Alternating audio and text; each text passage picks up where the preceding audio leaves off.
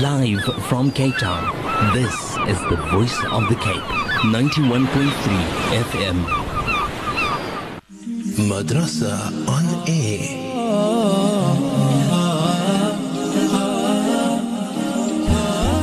Assalamu alaikum wa rahmatullahi wa barakatuh, and welcome back to your program. Not welcome back, but I must say that we are back after the weekend. I'm sure that you have rested well this weekend and you had an splendid weekend, and now you're back in the swing of Monday and having it be, probably you're at home, you're listening to the radio, and it's time now for, of course, Madrasa on Air, Developing Islam in Me. I'm your host, Yasmina Peterson, along with Sheikh Ebrahim. Abraham's in studio, and we are going to be in your company up until Asr this afternoon, inshallah. You know that the lines are always open via SMS and via WhatsApp for you to send through your questions. We are indeed tackling Knowing My Lord. That is the first segment that we are busy with currently at the moment. That is the segment of Knowing My Lord. And if you have any questions, then you may send it through. But remember, these are questions in which we are speaking about now, that Sheikh is going to be addressing. Or if it is a question that we have done prior, which was our Hajj edition, then you're most welcome to send through a question through to our SMS line as well as our WhatsApp line. But for now, I'm going to be handing over to Sheikh to do the opening dua for us, inshallah, and to start off Madrasa. Sheikh, assalamu alaikum. Shukran wa alaikum salam wa rahmatullahi wa barakatuh. How's yourself, Yasmina? Alhamdulillah, Sheikh. How are you doing? Alhamdulillah, ala kulli hal. We can only but thank Allah for the great favors. Alhamdulillah. بسم الله الرحمن الرحيم الحمد لله وحده والصلاة والسلام على من لا نبي بعد رب اشرح لي صدري ويسر لي أمري واحلل عقدة من لساني يفقه قولي اللهم علمنا بما ينفعنا وانفعنا بما علمتنا وارزقنا علما يا ذا الجلال والإكرام. السلام عليكم ورحمة الله وبركاته. For all our listeners out there, alhamdulillah. All thanks and praises due to Allah always and forever, and love and salam on our beloved Prophet Muhammad sallallahu alaihi wasallam, the last and final messenger whom Allah have sent to be able to guide us how to be able to climb the ladder of success for this dunya, success for our qabr, and success for our akhirah. And unfortunately, the world of success is limited to the understanding of finances and status and position. Na'udhu billah, that is not the success in the sight of Allah and His Messenger. Success deals with being successful in this dunya, submission with your Lord, success in your qabr when you die today, and success in the akhirah. And may Allah grant all of us to be amongst them, those people, the people of success, through the process of our understanding, so the process of our application of our deen, and through the process of our becoming that people who wish to be able to establish the truth and the righteousness in our life. May Allah grant us to be of those. Ameen. Ameen ya Rabbil Alameen. Love and salam on our beloved Prophet Muhammad sallallahu alaihi wasallam, his family, his friends, and all those who follow their path, and may you and I be part of them. Ameen ya Rabbil Alameen. Alhamdulillah. As for our opening dua, if you do not mind, A'udhu billahi minash shaitanir rajim, Bismillahir Rahmanir Rahim. Alhamdulillahi Rabbil Alameen, Ar-Rahmanir Rahim, Maliki Yawmiddin, Iyyaka na'budu wa Iyyaka nasta'in, Ihdina as-siratal mustaqim, Siratal ladhina an'amta alayhim, Ghayril maghdubi alayhim waladdallin. آمين يا رب العالمين. ربنا ظلمنا أنفسنا فإن لم تغفر لنا وترحمنا لنكونن من الخاسرين. اللهم حبب إلينا الإيمان وزينه في قلوبنا وكره إلينا الكفر والفسوق والعصيان واجعلنا من الراشدين. اللهم آت نفوسنا تقواها وزكها أنت خير من زكاها أنت وليها ومولاها يا رب العالمين. يا مقلب القلوب ثبت قلوبنا على دينك. يا مصرف القلوب صرف قلوبنا على طاعتك برحمتك يا أرحم الراحمين. اللهم اجعل الحجاج حجهم حجا مبرورا وسعيهم سعيا مشكورا وذنبهم ذنبا مغفورا وعملهم صالحا مقبولا وتجارتهم لن تبور. يا نور النور يا عالم ما في الصدور أخرجنا وإياهم من الظلمات إلى النور برحمتك يا أرحم الراحمين ربنا آتنا في الدنيا حسنة وفي الآخرة حسنة وقنا عذاب النار وأدخلنا الجنة مع الأبرار يا عزيز يا غفار يا رب العالمين إن الله وملائكته يصلون على النبي يا أيها الذين آمنوا صلوا عليه وسلموا تسليما اللهم صل على سيدنا محمد وعلى آل سيدنا محمد وأصحابه وبارك وسلم سبحان ربك رب العزة عما يصفون وسلام على المرسلين والحمد لله رب العالمين. Alhamdulillah, all thanks and praises due to Allah Ta'ala.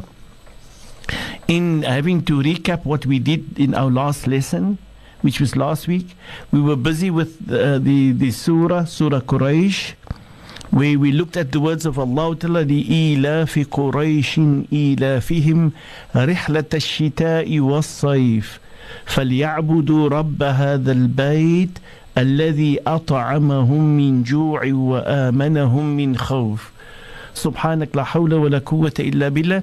We were looking in this verse, in this surah, for those subject matter of Allah Ta'ala indicating to us those verses that Allah has revealed at the time when Allah Ta'ala wanted to upgrade the quality of mankind from the misunderstanding of worshipping other than Allah. That they lived a life in Jahiliyyah, in Kufr, and the time of the Quraysh in Makkah. They lived a time prior to the coming of the Nabi sallallahu alaihi wasallam where idols was worshipped, where the worshipping of anything other than Allah was happening. And because the worshipping of idols and anything other than Allah creates a scenario where havoc becomes the life of mankind, wrong becomes an evil, in injustice, and harm and maim and killing and destroying becomes a norm, becomes a natural thing. Wars, people killed, thinking nothing of the rights of other people. This is a norm in the process when you worship anything other. So Allah Ta'ala wanted to offer the Quraysh the opportunity for what Allah has given them. Allah Ta'ala started to be able to show them my great favors I had upon you for the fact that I allowed you to be able to be the rulers and the people in charge of Makkah. Because the city of Makkah doesn't belong to anybody but belongs to me, your Lord. Not me, I, the one that speaks, but me, the Lord that gives this reminder to mankind, say, لِإِيلَافِ قُرَيْشٍ, that Lord Allah, He says He gives them the reminder of His great favors. إِيلَافِهِمْ رِحْلَةَ الشِّتَاءِ وَالصَّيْفِ, and He mentioned to them, you did not have anything grown in the city of yours, but we send the produce of the whole of the world to be able to come to you at that time with the rihla, with your traveling to the south and to the north. In the south, you went to in the winter, there was a winter travel and a summer travel that you had with your caravans, and you went to exchange in businesses, and you brought things into the city of Makkah for the people of Makkah. So Allah Ta'ala wanted to be able to allow them to understand that they need to appreciate the favor of Allah. And through the favor of Allah Ta'ala, which Allah has given them, Allah reminded them, فَلْيَعْبُدُوا رَبَّ هَذَا الْبَيْتِ. So because of that great favor that has given you, that Lord has given you, your worshipping should not be for the idols. Your worshipping should not be for anything other. Your worshipping belongs to Allah and Allah alone. And you and I need to understand, Allah Ta'ala said this verse, or these verses, or the surah, Allah sent it to the Quraysh. But similar to the Quraysh, Allah Ta'ala gives unto everywhere around the world. To everybody around the world, every human being, there's so many favors that Allah bestows upon us. And when Allah Ta'ala said to the Quraysh, that the Quraysh needs to be able to reflect to the favors that has been given to them, to the honor, to the dignity, to the status that has been given to them, how much of honor and dignity and status don't you and I enjoy? How much we are in Cape Town for over 300 years. In Cape Town for over 300 years. And we've been given honor and dignity and status and position to be here. We weren't chased out. Alhamdulillah, the country has gone through various political processes. We are still here. We are enjoying all the luxuries that it is here. So when Allah Ta'ala then carries on into the verse, فَلْيَعْبُدُوا رَبَّ هَذَا الْبَيْتِ, Allah saying to us that those people, you that lived in Cape Town, enjoyed all the favors of mine in Cape Town, فَلْيَعْبُدُوا رَبَّ هَذَا الْبَيْتِ, worship this Lord of this house. As a reference to the people of Cape Town, let us also worship the Lord of the house under the process of the favors that Allah has sent to us. Of the fact that we show appreciation, that we come to recognize how fortunate we are, that nothing that we are doing belongs to us. It is the great favors of our Lord that we actually enjoy. We're living in a Cape Town, mashallah, which has a summer and a winter. We has a lovely summer, a wonderful, it's not too hot. Which has a winter that is not too cold compared to the many places in the world otherwise. May Allah grant us to be able to recognize how fortunate we are and be of those people who show appreciation to our Lord and come to recognize that the verses in the surah has a reference to us where we are. It doesn't deal with the people of Makkah only. Amin. Sheikh was doing a welcoming as well as a brief recap as to where we stopped last week. For now, we are going to be continuing, Sheikh Tafaddal. Shukran, jazakallah khair. And Yasmina, in the words of Allah Ta'ala, when Allah Ta'ala says, فَلْيَعْبُدُوا, then let them worship. رَبَّ هَذَا الْبَيْتِ, the Lord of this house. Now the reason why Allah Ta'ala said that to them was simply from the one side, that they were people worshipping other than Allah. They were worshipping other than Allah. Right? One. But number two, they also had a very strong link with the Kaaba. They had a very strong link with the Kaaba, and to them the Kaaba gave them prominence and gave them honor and gave them dignity and status. And they gave this prominence, and they had a very strong link with the Kaaba, but also knew very well that the Kaaba had a Lord. And through the ages of them as Quraysh in Mecca, they always, when they wanted to deal with things, they went to the Kaaba and they spoke at the Kaaba and they gave a message to the Lord of the Kaaba. They said, Ya Rabb al-Bayt, O the Lord of this house. And they knew it had a Lord. And they had reverence for that Lord. They knew, and to the extent that they believed their worshipping was to anything other than Him to be able to get through Him, to Him. It was only a means to get to Allah. He's the Lord of the universe. He's the Lord of everything that there is out there. He's also the Lord of this Kaaba. And as the Lord of this Kaaba, He will look after this Kaaba. He will protect this Kaaba, and He will allow people to be able to interact. But He will not allow people to do unjust and wrongful things. And thus He said, Allah taught mankind. Because Allah knew how shaitan has destroyed man. So Allah Ta'ala then invites them, all of them, into the Quraysh. And Allah speaks to them in their status, their position, the leaders who has control, and says to them, and speaks to the leaders especially, and says to them, فَلْيَعْبُدُوا رَبَّ هَذَا الْبَيْتِ. So let them, the people who actually, in actual fact, believe they've been enjoying all those great favors being in that place, and that status in the city, and we've given them the right to be able to take control and give guidance in the process. فَلْيَعْبُدُوا رَبَّ هَذَا الْبَيْتِ. So if you know that there is a Lord there, that is in charge of this house, and you saw that this house has got so much reverence and wonder and greatness and glory, and you see the place as sacred and it belongs to a sacred Lord, and you saw that the land is sacred, and you saw that the house is sacred, and you saw that there's that Rabb that is as sacred or even more sacred than the house, then Allah Ta'ala invites us, all of us, and says, فَلْيَعْبُدُوا, let us then worship رَبَّ هَذَا الْبَيْتِ, the Lord of this great house. الَّذِي أَطْعَمَهُمْ مِنْ جُوعٍ. Then Allah Ta'ala goes to the processes of what happened in Mecca and the different things that interacted. The issue of having to travel to the south and to the north in the summer and the winter. The issue of having Hujjaj that comes there from everywhere around the world, right through the Umrah season, and for the Hajj season they come from everywhere. So Allah Ta'ala is not speaking to the people of Mecca only, and nay, not to the Quraysh only. of that day and time. Allah's also referring to the people of Makkah in charge today. The people, the kingdom that's in charge of Makkah today. Allah directly puts his finger into their faces and says to every one of them, فَلْيَعْبُدُوا رَبَّ هَذَا الْبَيْتِ. Let them worship for the fact that they've been given that power and that might to have control and have that honor and dignity to be there. فَلْيَعْبُدُوا رَبَّ هَذَا الْبَيْتِ. Let them worship in every sense of worshipping that belongs to Allah. Give their worshipping to none other. Let them not worship the idols of the modern idols that there is. Let them not worship the modern forms of having to be able to give power and might to anything other than Allah. Let them not worship anything other than Allah Ta'ala, even if they believe that they are the people in charge and they the ruling processes there.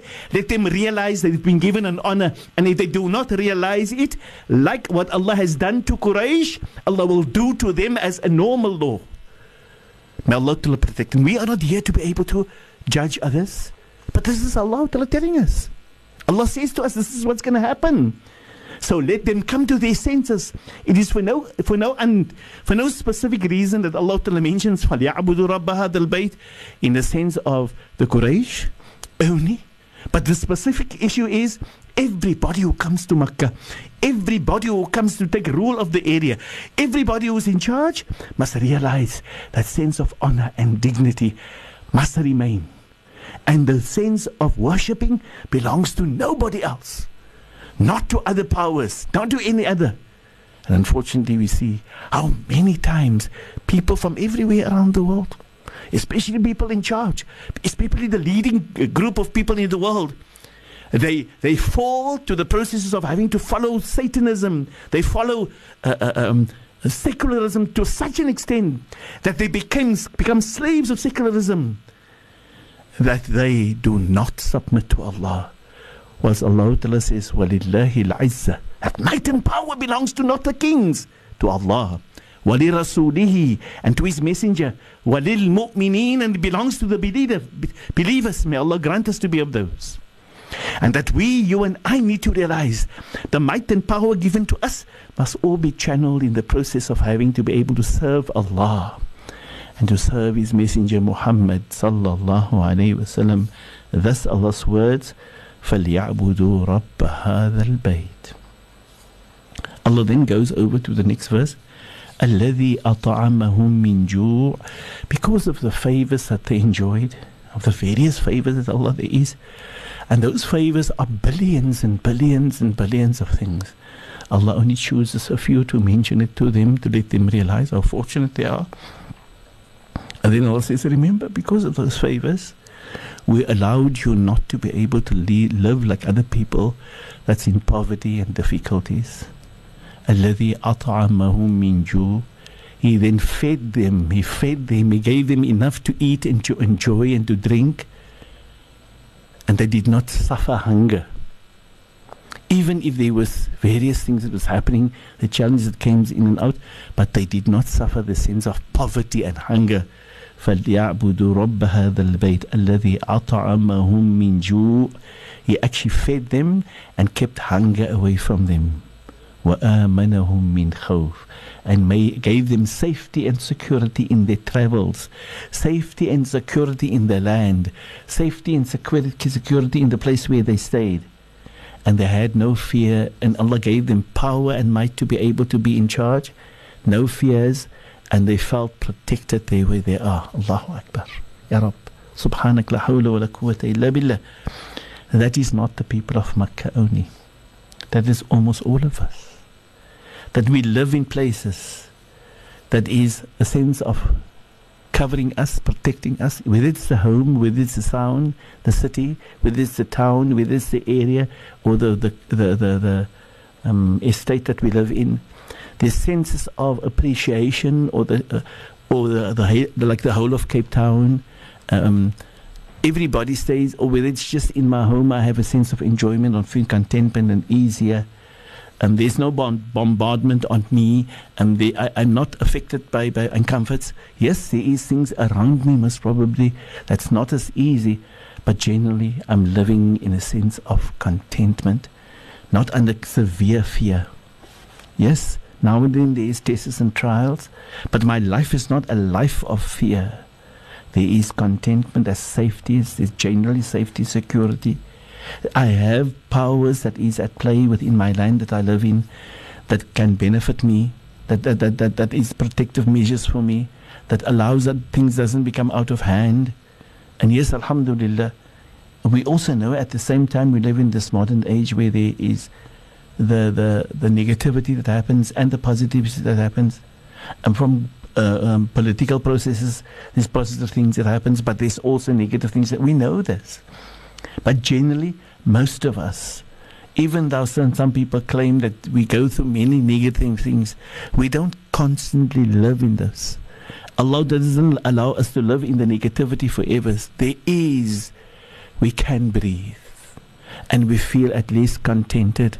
And at least we can go to the shop. We can have something to eat. We can have something to drink. And we don't need to live in total or abject poverty. Subhanak. And even I am a very poor person. Some days there is enough to enjoy. Some days there is not enough. Nobody can claim, and I'm not speaking from the human perspective, I'm speaking from the perspective of the Lord of creation, the Lord of every one of us. If you reflect, your Lord never ever makes you to be a person who has got nothing to eat every day. Well, then you would have died. But He didn't do that. There's others in this world at various places that doesn't have food, and there's drought, there's nothing to eat, there's no food.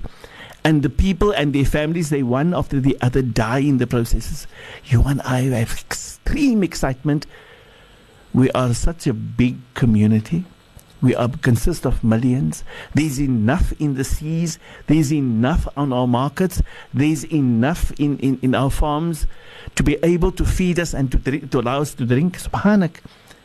I mean, we've been in Cape Town alone. We've been under such pressures where there wasn't enough waters in our dams. And then the rain comes again.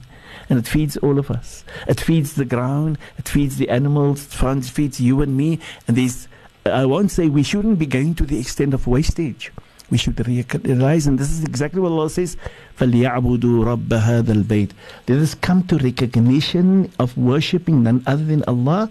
And the worshipping of none other than Allah is a process of where we actually need to be able to see whatever we do is in agreement what comes from Allah as His command and demand, and His advice and guidance, and that we follow that to the best of our abilities. Shukran so much for that, Sheikh. Going to be handing over to Sheikh to continue where we stopped. Sheikh Tafadol. Shukran, Jazakallah khair for that one, Yasmina.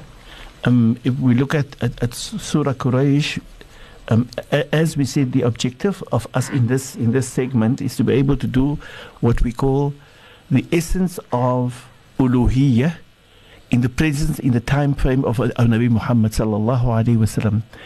And then obviously we are part of that time.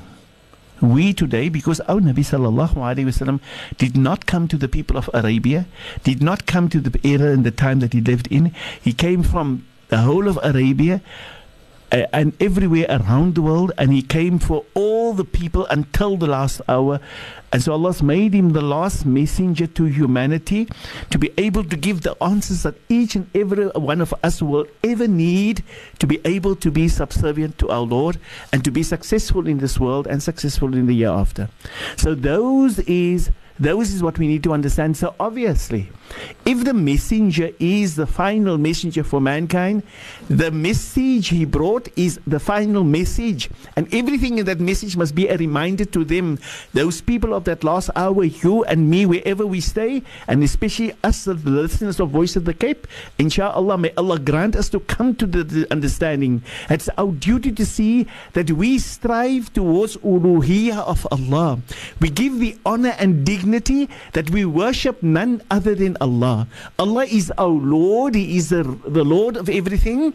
Like He is the Lord of the Kaaba and the Lord of the universe that He has created. He is the sole Lord of all of that. But He's also the one that needs to be worshipped.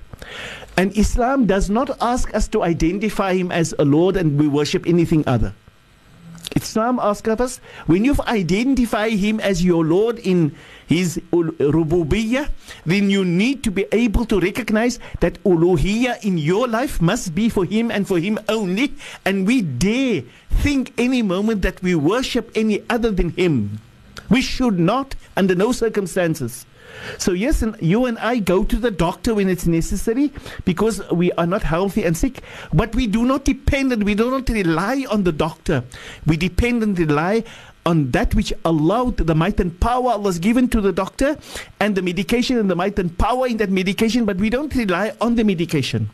The medication is the means, the doctor is the means, the bank is the means, the processes that we deal with is the means. But Allah Ta'ala is the objective, and through Allah, and we rely on the power and the might of Allah in everything we do. And that is what is meant by worshipping none other than Allah. That is the uluhiyyah. And thus in this surah, when Allah Ta'ala spoke to the Quraysh, Allah wanted man not to reflect within the limitation of Quraysh and the limitation of Makkah and in the limitation of what happened to them and their favors. But Allah wanted us to reflect within the great favors and the many favors and the continuous favors of our Lord to us wherever we find ourselves, and how many favors we have. And today, how many? Can we calculate it? Imagine if Allah Ta'ala could say to the Quraysh, لِإِلَافِ قُرَيْشٍ. What would we need to be told if Allah had to tell us about all our favors that Allah Ta'ala gives us? You're living in the era of technology. You're living in the era of vehicles that moves very easy, such as the cars and the aeroplanes and boats that sails on the sea. These things was not prevalent or easy at those days. Allahu Akbar. Today, you and I, Allah, we enjoy so many favors. Alhamdulillah. In our homes, we press a button, the lights goes on. We open the tap and the water comes out. These was not common favors that there was in the time of Jahiliyyah. And yet Allah could say to them, لِإِلَافِ قُرَيْشٍ, I want to remind you of my great favors. And what about you and me? I mean, we're not only pressing a button when it comes to having the lights to go on, or pressing a button on the stove and we get a stove, and we get things to heat up for us. We press a button and the water boils. These are buttons. We press a button and we have the information of technology with us. And we press a button on our phone and we make connection with everybody everywhere around the world. Wow, you can speak to 1,000 people at the same time from 1,000 different places in the world. You deal with them by pressing a button on your phone. How many favors we have? Should we not go out of our way to show our Lord we appreciate? And it is this which Allah says, He is the Lord of your technology. He is the Lord of your sciences. He is the Lord of it all. Because if it was not for Him, you would not have had it. You would not have been able to enjoy it. You would not have been able to be as fortunate as what you are today. Everything goes back to Him and to Him alone. He is in charge of everything. He puts professors in charge. He allows people to get into skills. He gives the power to them. He gives them the exposure. He gives them the knowledge and the understanding. It is through Him that they be able to benefit others. Yes? And that you and I can benefit in the future. But we need to recognize it is Him and Him alone that deserves to be worshipped. We must not worship shaitan. We must not worship idols. We worship nothing other. We do not see anything powerful and mighty, and we do not rely and depend on anything whatsoever. We rely and depend on Him. We turn to Him. We beg of Him. We ask of Him. We ask of Him for protection. And we realize that nobody can give us anything if He doesn't want it for us. If He decides for us, it will happen. If He decides not, it will not happen. And thus, فَلْيَعْبُدُوا رَبَّ هَذَا الْبَيْتِ. May Allah grant us to be able to come to realize the extent of worshipping none other than Allah. Shukran so much for that, Sheikh. Sheikh, here is a message that came through, a question that came through. It says here, Assalam, Sheikh, a great program. A friend asked me if this is a good sign. She wasn't for Hajj yet, but just watching Makkah on TV, she gets so emotional. May Allah grant her to go soon, inshallah. They want to know if that is a good sign. Shukran for that one, Auntie Yasmina. Most probably the answer that we probably need to give there is by saying, yes, it is a good sign. But we need to understand these signs, or we need to be able to reflect within these signs. The objective is not going to Makkah. the objective is going to be able to fulfill the Hajj. Now, you cannot perform your Hajj anywhere else, but Hajj has been made a fard by Allah. So if you need to go for Hajj, there's a need for be able to get yourself prepared, ready to go, and see that your preparation is that you obtain the processes enough to fulfill the job lot of acquiring Hajj Maqbool and Mabrur. It's a requirement. It's not something that you get. It's not a gift that you get. Like the gift of Hajj is the gift. One of the gifts of Hajj that you get free of charge. You don't pay a penny for it. Is to get total forgiveness with surety, guaranteed that you're completely forgiven. Everywhere else in your world, there's a wish and desire that Allah wants to forgive us, and there's a hope and intention that we are forgiven. But there's no guarantee at any stage that there is pure guarantee for forgiveness except for on Hajj. And it's free of charge just simply because you've made yourself ready for it. And you've gone for Hajj and you've prepared for that. Allahu Akbar. But to obtain the Hajj becoming Hajj Maqbool and Mabrur, it's a proper preparational process that takes 4 years. So yes, it's a good sign when Allah Ta'ala can put that excitement into the feeling of the person and he gets emotionally involved. Because if a person gets emotionally involved, suddenly you start to do things in that way, and that's part of the preparational process that needs to happen. Finance is one of that. It's most probably the least of them all. You need to have the necessary knowledge. You need to go and seek that. So when the excitement gets there, so Allah incites into you a process of saying to you, start to go out there and seek the knowledge. Prepare yourself of your character. Look at how you can improve yourself in mannerism, in ha'at, in mooi maniere, that you can actually be a better person, and you can go into the international world and they can see that you represent your people as a wonderful and a good person with good character and meaning, and you leave a proper positive impact on them because of your character and your behavior, and that you can always consider others, and that when you interact with the international world, you come to realize you're representative and you must be able to make others feel the best wherever you find them, and you always see yourself as less and you consider them as better than you, and not dream yourself that you are a perfect person or that you are a perfect Muslim. So this, yes, it is all the positivities that Allah instills. Now these are the ways that Allah Ta'ala uses technology to work on our hearts to make us positive, and these are positive things. When you and I see these things on the TV, and you get the excitement and you feel you want to do it, but these are all the means that Allah wants you to be able to speak to Allah, to beg of Allah, oh Allah Ta'ala, if this is what I need to for preparation, grant me the power and the might, and grant me to come nearer and give me that I fulfill it in the best possible manner, not superficial, but I come out of there totally successful, a benefit for myself, a benefit for my families, a benefit for those who have left this dunya before, but a benefit for my children, my offspring, for many more generations to come, that I leave a positive impact on them with the fact that Allah has granted me to be able to go and perform this Hajj. And may Allah grant our Hujjaj to be people who obtain the Hajj to be Maqbool and Mabrur, and that they come back and they benefit us furthermore. Ameen, Ameen, Ya Rabbil Alameen. Shukran so much for that, Sheikh. There is no other questions that has come through, so for the few minutes that we do have left, Sheikh can continue on our segment, inshallah. Okay, shukran jazakallah for that one, Yasmina. When we look at the verses, after Allah said, فَلْيَعْبُدُوا رَبَّ هَذَا الْبَيْتِ, Allah Ta'ala makes a statement and says, الَّذِي أَطْعَمَهُم مِّن جُوعٍ. The objective here is to make man aware of the fact that man's nature is, whenever you want to remind him of positivity, dan sê hy maar altyd vir jou, maar wat van die? And wat van die? But how about this? And what if this? What if that? He looks at the negativities and he makes them the big things. So Allah Ta'ala then says, الَّذِي أَطَعَمَهُم مِّن جُوعٍ. And Allah want to bring to them that, remember, was it not for the fact that we fed you, that we made you people who did not meet up, you would not have been able to carry out your job and your duty. And if you had to have poverty in your life, and you had to be weak, and you wouldn't have been able to be powerful and strong and healthy, then anybody else could have override you and take you out of Makkah, and you wouldn't have been the leaders and the rulers of the place. Subhanak, la hawla wa la quwwata illa billah. And was it not for us to give you a sense of safety and security in the land, and to protect you from wrongful things and negative things, then you wouldn't have been able to travel to the south and to the north. Similar than you and I in the world that we are living with. So the very things that we obtain, it's all from Allah. It's all Allah's protection.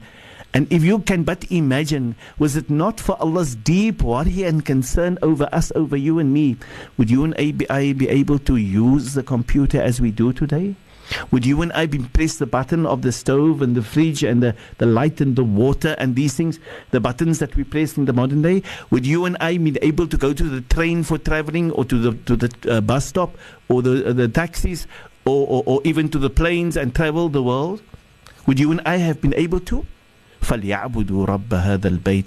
So instead of wanting to go or be those people who wants to fight, yes, but and what, yes, and what van die and what van die, let us be of those people who rather not to ask those questions, not being of those people to want to find the negative things, ja, maar wat van die en ja, van die. Let's look at and say, what are we doing? Are we really worshipping our Lord? Because our Lord shows us, if we really worship Him, He will put honor and greatness and glory into us, and give us a positive impact on those around us, and to leave a positive legacy for our future generations of what we've done and how we've submitted to Him. May Allah grant us success. May Allah grant us openness and broadness and recognition of how fortunate we are, and that we strive to be able to show Allah Ta'ala how much we appreciate the favors, and we recognize as Muslimin, we are those people who've been fed with excessive amount of favors, and our favors and enjoyment that we have and that we experience in the day to day is billions of times much greater than whatever the Quraysh could have ever enjoyed. And Allah Ta'ala is not speaking to the Quraysh here. So, yeah, He mentions them by name, but for us to reflect and to realize, if they were reminded of their favors, how much more should we be reminded of the favors that we just take for granted? Subhanak. La hawla wa la quwwata illa billah. I mean, we stay in a Cape Town where we have the best of fruit and vegetation that is around. We have the best type of seafoods that comes to us. We have enough sheep and goat and camel, goats and sheep and things of this nature that you can eat and drink and have food and fruit and meat to eat. Subhanak, all these things is right there. And how fortunate it is when Allah has made me a child of the people of Cape Town, amongst the Muslims of Cape Town. These are favors per se, you cannot compare it. Ya Rab, la hawla wa la quwwata illa billah. Imagine you were a child of mid-Africa, where there was poverty all the times, or most of the times. And I'm here, just reflect. What happens to the many people that come from Malawi up to us? And the reason why they are here is simply because to find means to enjoy something to eat and to drink. And you and I still have reason to be able to complain. May Allah pardon us, forgive us, and grant us to come to realize how much we need to show appreciation for the great favors of Allah. Ameen, thumma ameen. But for now, we are going into our second segment, and that is, of course, I am a Muslim, what is expected of me. And here we are going to be doing a brief recap in terms of where we stopped last week and Thursday. And Sheikh is going to be doing the honors. Sheikh, tafadhal. Shukran, assalamu alaikum, barakallahu fikum. Thanks very much for that one, Auntie Yasmina. Alhamdulillah, with reference to what we did in this segment, I am a Muslim, so what is expected of me, we are dealing with the subject matter of Salah. And in the subject matter of Salah, we've dealt with certain aspects. And allow me just to recap what we did last week. We were speaking on the last day, last week, the times and the places that was exempted from prohibition. We spoke about the times that was exempted was the fact that the exemption comes from the process of the certain times when we in actual fact needs to be able that we are prohibited to pray, right? Now that things has been done the day prior, and then we got to the exemption to that, which means there's times that it's not recommended for us to pray, but there's certain places and times where that there is an exception to that. Another exception, we said, the first one is on a Friday for Jumu'ah. When you go to Jumu'ah and you enter the masjid and you need to be able to perform the sunnah when you enter the masjid, it wouldn't affect you because that Friday Jumu'ah khutbah and the Jumu'ah time period and the fact that you enter into that has got nothing to do, and Allah exempt us from the fact that you enter into the masjid at the waqt of Zawal, performing your sunnah salah at that moment. Nothing wrong happens to us, and you're not violating the processes, you're actually submitting to the cause, and that is the exception or the exemption that there is, that Allah grants us at the Jumu'ah, inshallah, on Fridays, that we are exempted then from the process of having to not make salah at the waqt of Zawal, right? That is the first one. The second one was the exemption that there is on the path of place, is that we are exempted from all the sunnah salahs, which is not normally permissible, and in place and in time, in the haram of Makkah. In any time in the haram of Makkah that you are there's no exception to the rule. That the exception to the rule is Makkah itself is the exception. There you can make salah at any time, even if it's in the waqt of zawal, but it's not sunnah to be able to come there with the intention to come only for zawal at that moment, now to do this. But you can do your adhkar and your ibadah at any time. So remember, in zawal or prior to the sunrise, or during the sunrise or during the sunset, if you are busy in tawaf or salah around the Kaaba at that period, the Nabi sallallahu alaihi wasallam said there is nothing wrong at that moment, and simply because it's Makkah's been given that honor at all times. And then part of the other exemptions or exceptions that there is to the rule is if a person normally performs sunnah salah after the ablution, after the wudu, then he needs to perform that salah immediately after the wudu. So whenever he wanted to take wudu, he took wudu at that moment, irrespective of what waqt it is. There is no exception. He is not being kept to be doing wrong. It's accepted for him immediately after the sunnah, after his wudu that he takes. Then it's permissible for him to be able to perform all the sunnahs that there is, and it's not wrong for him to perform, especially to perform the 2 raka'at that needs to go after the wudu. The other one is when entering the masjid, the greeting at the masjid. In the words of the Nabi sallallahu alaihi wasallam, the greeting is a very, very important greeting for us, that we do not sit down when we enter into the masjid. We just come in and sit down. We must stand and perform 2 raka'ats. That is how far the Nabi sallallahu alaihi wasallam has reminded us, except for when the salah has started, the fard salah has started, when the iqamah goes off. If the iqamah goes off, then for that matter, you cannot perform your 2 rak'ats. But if you enter into the masjid not to sit down, not to do anything, but to be able to perform 2 rak'at sunnah is highly recommended. Except the exception is when you enter the masjid there, no matter what period it is, that salah is best to do, and there is no exception to the fact, or something wrong. It's permissible for you simply because the teacher, the role model, the guide, Muhammad sallallahu alaihi wasallam, he's the one that tells us what the exception is, and we follow his duty. So nobody can then say, yeah, but there's exception van tyd nie. Whether he's called Shafi or Hanafi or Hanbali or Maliki, they dare not say if the Nabi sallallahu alaihi wasallam has spoken. And if the Nabi has spoken, they need to submit to that in totality. Otherwise, they are the people who reject this deen, the deen of Muhammad, or they want to alter it. Na'udhu billah. May Allah grant us to become Muslim. To recognize Islam means submission in totality, not to Shafi'i, not to Hanafi, not to Maliki, not to Hanbali, but total submission and striving to be able to be exact and precise to what comes from Allah Ta'ala and His Rasul Muhammad sallallahu alayhi wasallam. And let us be proud as Muslims to follow Muhammad and to be his followers, and not to be fanatical Shafi'is or fanatical Hanafis or fanatical Malikis or fanatical. Being fanatical is what is the work of shaitan. We become so fanatical and we want to do it that way, but that is not what comes from Allah and His Messenger. Those are the wrongs that we entertain, and we bring corruption and destruction in this deen if we want to be so fanatical and having to follow if the Nabi has spoken. Listen to what Imam Shafi says. Listen to what Imam Malik says. Listen to what Imam Abu Hanifa says. Listen to what Imam Shafi'i says. All of them says the same thing. They says, if any time I tell you anything and you find a hadith of our Nabi sallallahu alaihi wasallam, you immediately take my words and you reject it, as you make it as part of the worst of things that ever has been said. You put it into negativity, into at all sense, and you never make it part of me.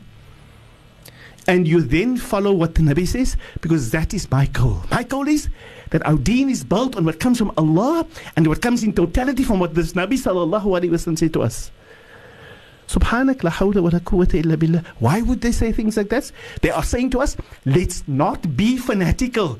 And you are being be a fanatical Shafi or fanatical Mulka, you make yourself part of the Satanism that there is in the world that we're living in today. You're breaking down the qualities of deen. You're breaking down, you're fighting one another. You're trying to be opposition. We have a deen when our Nabi sallallahu alaihi wasallam has gone to the extent of giving the openness of wanting to be able to, for us to find love and care and compassion amongst one another. So to be a Muslim is that we need to show love and care to everyone who says Ashhadu an la ilaha illallah wa ashhadu anna Muhammadan Rasulullah. We don't find reason to kill, to hate, to maim, to destroy, to break down, to fight, or to oppose. We find reason to unite. We find reason to be able to deal with things in harmonious ways, with respect, in total submission to Allah and submission to His Messenger Muhammad sallallahu alaihi wasallam. And we are proud, we are fanatical about Muhammad. We're absolutely fanatical, not with ignorance, with submission of understanding. May Allah grant us that, inshallah. Shukran so much for that, Sheikh. And now Sheikh is going to be continuing as to where we stop. Sheikh, tafaddal. Alhamdulillah. Shukran for that one, Auntie Yasmina. This week we've looked at certain exceptions to the rule. There is more exceptions to the rule of that coming into the sunnah, the waqt, certain awqat where it's not recommended for us to do sunnah. There's certain other exceptions that we've also dealt with, or that we're also dealing with, and those exceptions is what the ones that I want to share with us right now. Where the Sahabi radiallahu anhu by the name of Yasir, he said that Ibn Umar, the son of Sayyidina Umar radiallahu anhu, saw me praying after dawn, and he said, "O Yasir, the messenger of Allah came to us and we were praying this prayer, and he said, those of you who are present should inform those who are absent. You are not to pray after dawn, being except two rak'ahs, which is the 2 rak'ahs that you should have performed before, and you did not get it in time, and you then had to perform it because when you entered the masjid you found that as we were busy with the fard salah and you did not get the time to be able to, then you can perform your 2 rak'ahs only. But that is the only. But the Nabi sallallahu alaihi wasallam said to us, please inform the others generally that we do not perform any sunnah salah after the fard salah of Fajr, except for if you did not or could not perform the sunnah salah prior, and you came into the masjid and you found that we were busy making the fard, then and then only could you make the 2 rak'ahs. So that is the one that our Nabi sallallahu alaihi wasallam has made an exception to the rule of where the person is allowed to be able to perform the sunnah salah. But it's not with the recommendation of making that sunnah salah on the waqt of where the sun rises. It's a recommendation of the sunnah salah to be done immediately after the fard salah has been done. Right? May Allah open the path for all of us. And then the other one is the fact that when a person is busy, or when the person enters into the masjid and he finds that they are busy making the fard salah, is such a person allowed to be able to perform the sunnah salah? Now some people go to the extent says, yes, I just need to go there and rush off perform my sunnah salah. But salah is something that we need to connect with Allah, communicate with Allah, and have intimacy, and have an intimate sense of making precision of what you say in your ruku and what you say in sujood. And if you're going to go into a 2 rak'ahs, you can imagine the speed that you need to do the things. And subhanallah, how are you going to speak? What type of character are you presenting in front of Allah? That you do not perform your salah, the sunnah salah, especially of Fajr, before the waqt, and rather do it as the Nabi has given permissibility to do it after the waqt, is greater, is more important. And that you really reflect in your sunnah salah, because remember, sunnah salah is voluntary. You're not forced to do it. You're not commanded to do it. Fard salah is a necessity that we have got no option. We've got no say. We don't have a democratic right there. Your only democratic right in the fard is to do what has been said and to say, ready, my Lord, I'm prepared to carry out. That is my democratic right I have within Islam. Right?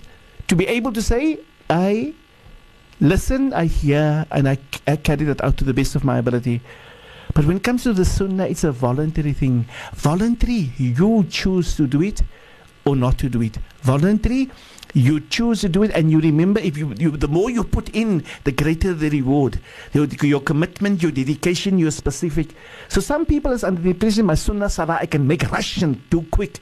That's a misconception, a misunderstanding of what sunnah and sunnah salah is all about. The sunnah acts is something that you love. You get love to do it. You have a passion to do it. You have a fever of wanting to see positivity comes out of that. And our Nabi sallallahu alayhi wasallam says to us that if that is it, Allah will grant you greatness and glory if you take the sunnah things and you make it great. You put your maximum in there. You go the extra mile in there. You make it as if it is a fard or even better than a fard. La hawla wa la quwwata illa billah. May Allah grant us to understand our deen. Our sunnah issues is not lesser in status, must be superior in status. And because we are not compelled, we just offered the opportunity. And when we take to the opportunity, we put in maximum value, maximum mental capacity, maximum taqwa and iman and humility in that salah. And we perform it to the maximum level of perfection. Right? And because remember, to the extent our Nabi sallallahu alayhi wasallam says that Yawm al-Qiyamah, when a person has done most probably errors and wrongs and mistakes in his ibadah and his salah, then it will be looked at his sunnah, that is salah. If his sunnah is perfect and wonderful and great, it might be as means that Allah can take that sunnah salah and replace it as part of the fara'id that he has done. So as Muslims, we need to be able to recognize. So this is what the Nabi sallallahu alayhi wasallam said to us. Abu Hurairah narrates to us in the hadith. And the Nabi says, if the prayer has been commenced, if the salah has started, there ought to be no other salah except for the fard salah, which means at the moment the iqamah goes off, everybody's attention is to be able to perform the fard salah immediately. Meaning that we do not go, this is, remember again, this is nothing to do with Shafi'i or Hanafi or Hanbali or Maliki. This is Muhammad sallallahu alaihi wasallam speaking. So every Shafi'i, every Hanbali, every Maliki, every Hanafi must of necessity submit to that, or there's a question about their iman and their Islam. There is a question, because you and I then are following, being fanatical, being ignorant, being then a person who want to prefer not to do what Muhammad, the only leader, the only teacher, the only guide, says to us, and you want to follow somebody inferior? How dare we? We are Muslims, and Muhammad is the teacher of every Muslim. Muhammad is the role model of every Muslim. Muhammad sallallahu alaihi wasallam is the guide for every Muslim. And every Muslim realizes he's not a fanatical who goes with his own mentality and uses his own. If Muhammad sallallahu alaihi wasallam has spoken, he realizes as a Muslim, if Muhammad speaks, total submission immediately. May Allah grant us to be submissive to Muhammad, fanatical about Muhammad sallallahu alaihi wasallam, that we love him, that we desire the process of wanting to do everything in his guidance and his advice. Because Allah says in the Quran, وَمَا أَتَاكُمُ الرَّسُولُ فَخُذُوهُ. If Muhammad says to you anything, you immediately submit to that. وَمَا نَهَاكُمْ عَنْهُ. If he prevents you of something, فَانْتَهُ. Abstain from that. May Allah grant us to be Muslims. Be true Muslims, be real Muslims, be people who recognize our Islam needs to be worked on so much. And we need to be proud of being righteous and good Muslimin. Allah open the path for us. Sorry to say this. Sorry to be able to share this unfortunate processes, but these are what happens to us in our life, and we need to rectify this. We need to come back to true Islam. We need to have the zest and desire to be real Muslims. The Islam that you and I are living is not the Islam of the time of our Nabi sallallahu alaihi wasallam. But if you and I have the zest and desire to want to be real Muslims and go out to seek and want to understand and want to implement that, it can happen. And Allah Ta'ala can send the barakah back to our times and days and to our children and our offspring. If you and I take our responsibility to see that that is what we need to do and bring Islam back in societies, it's our responsibility, it's mine, it's ours. Because our offspring will be affected by what we leave behind.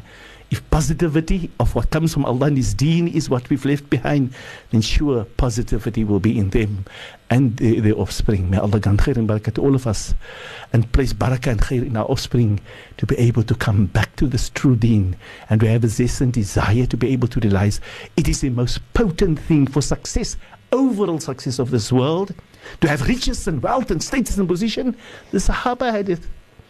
So yes, we can also have of that.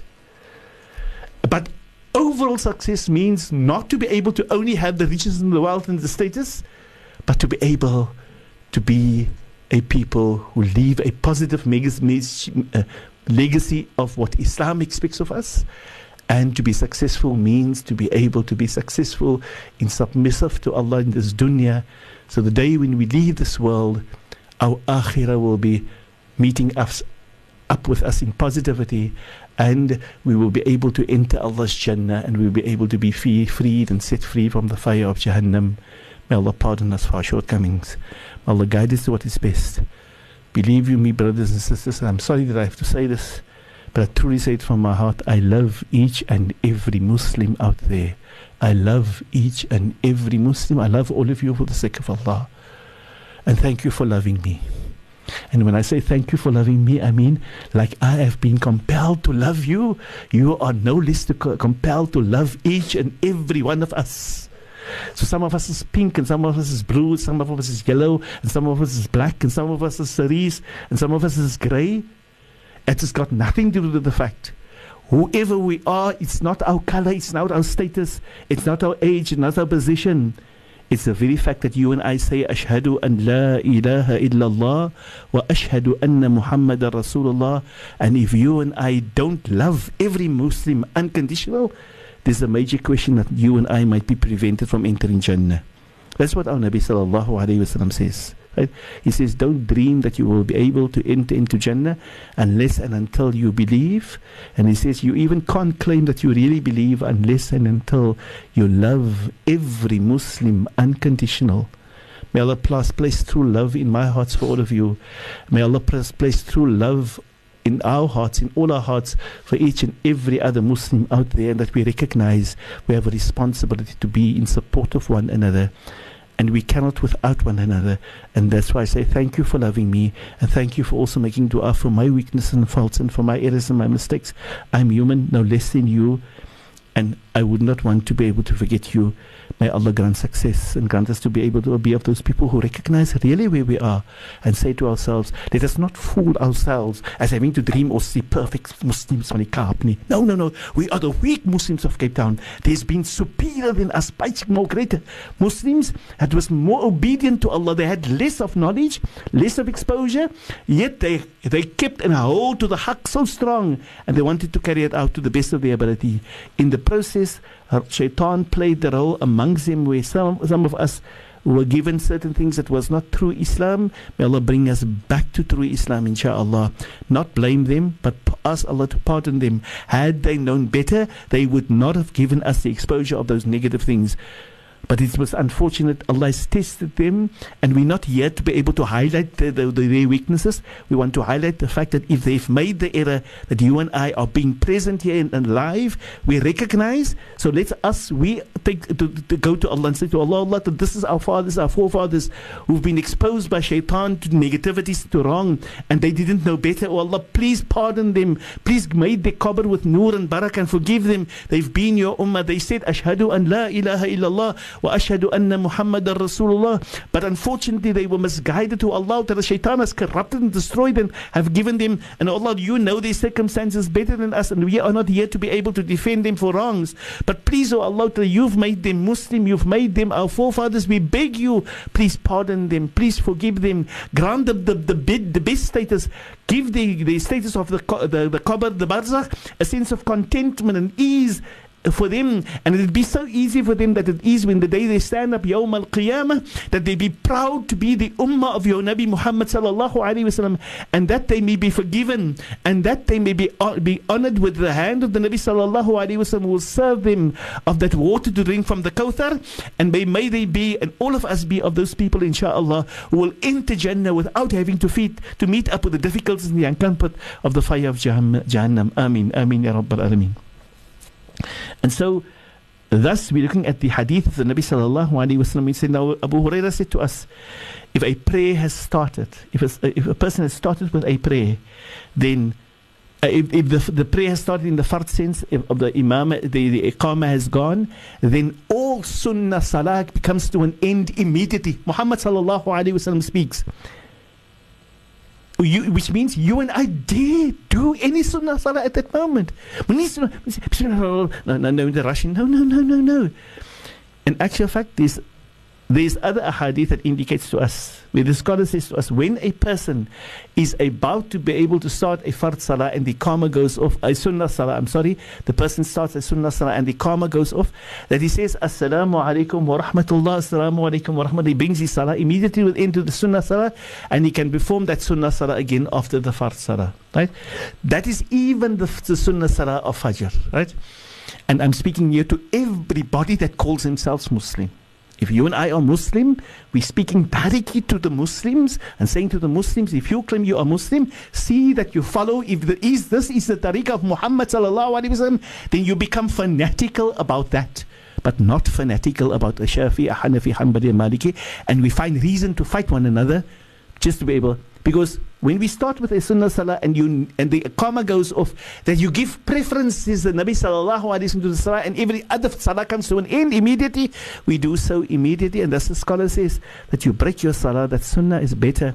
If you've performed your sunnah salah and it has been performed where more than half has been done and the iqamah goes off, see that you actually gracefully comes to the end of your sunnah salah so that you can enter into the saf as soon as possible.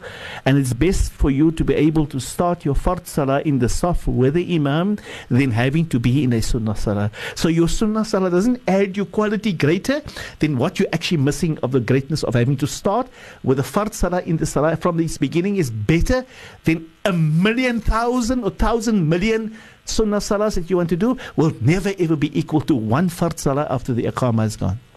We need to understand this is the life of Islam.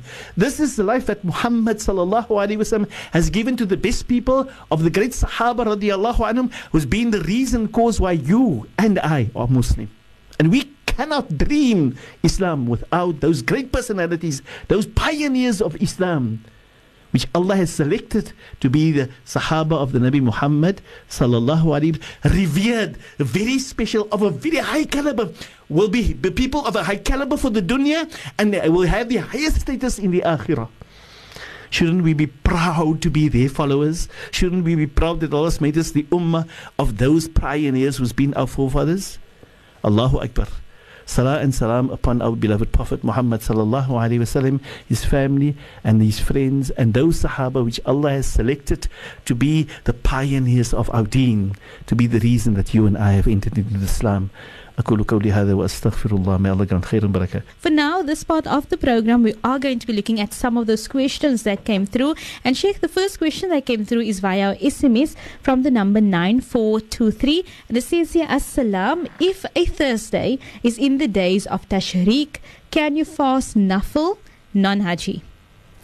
Okay, mashallah, bismillah ar-Rahman ar-Rahim. The person is asking if the Thursday falls in the days of Tashriq, or even the Monday falls in the days of Tashriq, which is sunnah recommended days for us to fast, can you fast then on those days?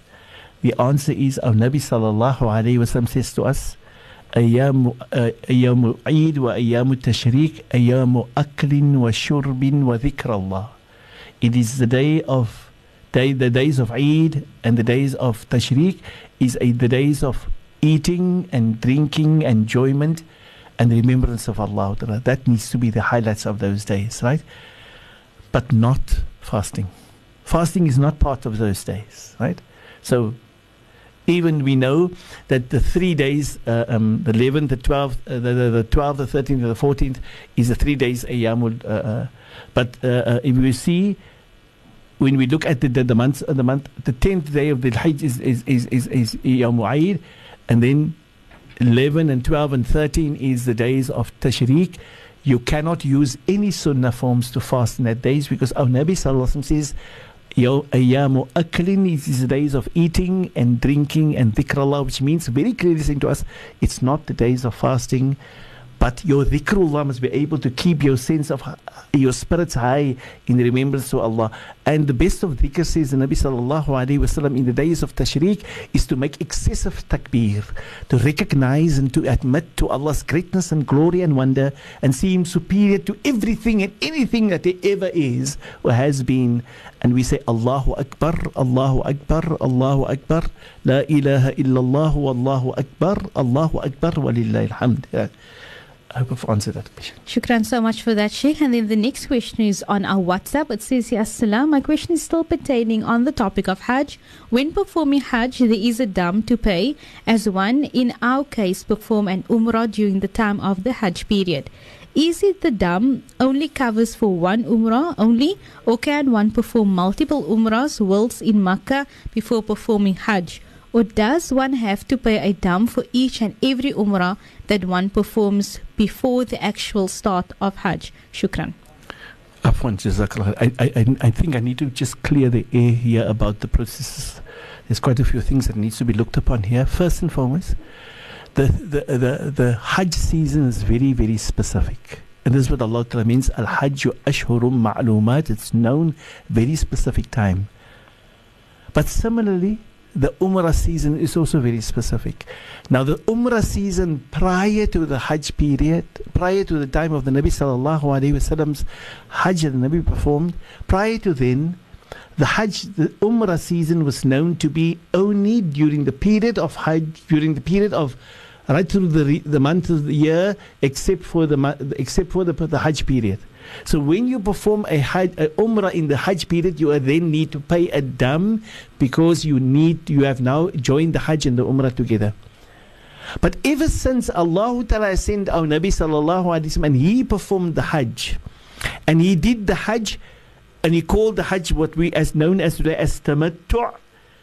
Our Nabi Sallallahu Alaihi Wasallam said, if I knew the day that I left Medina what I know now, when I'm here standing on Marwa, and I have to come out of my ihram, if I had to know that day, I would not have brought a sheep along to slaughter, because that slaughtering of the sheep needs to happen. If I have it with me, I need to stay in ihram, and I'm going to stay in ihram. That was what happened with the Nabi Sallallahu Alaihi Wasallam. But everybody who did not bring along a sheep must go out of ihram. And there was only 2 people with the Nabi Sallallahu Alaihi Wasallam that stayed in ihram. Everybody, even the children of the Sahaba radiallahu anhu, all of them, and all the children of the Nabi Sallallahu Alaihi Wasallam that was present, they all left the state of ihram. Right? So this gift of having to be able to come in and to perform what we call tamattu'. Tamattu' means we're going to grant you the favor of, you're going to be considered as if you're remaining in ihram all the time. You are in ihram. You don't need to go into ihram again and again and again and again. You are as if you're in ihram, but we are going to allow you to get out of it. Every time you go to the haram of Makkah and go there and make a tawaf, it would be considered as if you're in ihram and performing a full umrah. So you don't need to go for another umrah and a umrah and a umrah and a umrah. But at the same time, you need to also understand that the umrah season has been very specific prior to Islam, of the Hajj of the Nabi Sallallahu Alaihi Wasallam. But even now, since we now give the permissibility, for now there is the Hajj and the Umrah season right through the year. You can perform your Umrah 12 months of the year, right? Any time of the year, except for the fact that if you are in Tamattu', you don't need to go for another Umrah and another Umrah and another Umrah. And if you are going to Makkah for an Umrah, in the Hajj season, you are not going to be kept penalty that you only can leave your ihram after the state of. That is meant by tamattu', a favor that has been granted to you. So you couldn't go for an umrah. You couldn't go for an umrah if you were, if it was the Hajj season. That was the normal rule. But ever since Allah has granted the Hajj of the Nabi sallallahu alayhi wa sallam performed and granted what is known to be tamattu' for this ummah, this great favor, from here onwards we get this favor. That favor of tamattu' is as if you will be in the state of ihram right through from the moment you enter at the umrah period, and you keep in that state, but you will be able to relieve yourself so that you can have the freedom to interact with your partners.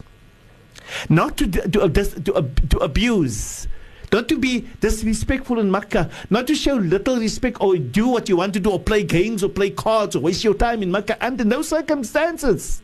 You're supposed to be more focused, to be more aware of the fact of this great favor that you've been granted. And going for another umrah and an umrah and an umrah whilst you're in the state is nonsensical, does not make sense. May Allah pardon, may Allah grant khair, and that we actually come to realize that the person actually has to pay just one dam and there's no extra dams he's going to pay. Shukran so much for answering that. For all of the questions that are still coming through, unfortunately, this is where we'll have to leave it. We will be looking at that tomorrow, inshallah. So do stay tuned to the radio, same time, same place. And for now, I'm going to be allowing Sheikh to do the closing dua for us as we go into the Asr broadcast. Shukran jazakallah khair. We make the final dua collectively. Bismillahir Rahmanir Rahim. Wal Asr. Innal insana lafi husr. إلا الذين آمنوا وعملوا الصالحات وتواصوا بالحق وتواصوا بالصبر وصلى الله على سيدنا ومولانا محمد وعلى آله وأصحابه وبارك وسلم سبحانك اللهم وبحمدك نشهد أن لا إله إلا أنت نستغفرك ونتوب إليك والحمد لله رب العالمين. Walhamdulillahi Rabbil Alameen. That then now concludes our Madrasa on Air program. I hope that you have truly benefited from this program, and also tomorrow same time same place we will be continuing on our topics as well as looking at some of those questions. From myself Yasmina along with everyone on board, we bid you Assalamu alaikum wa rahmatullahi wa barakatuh.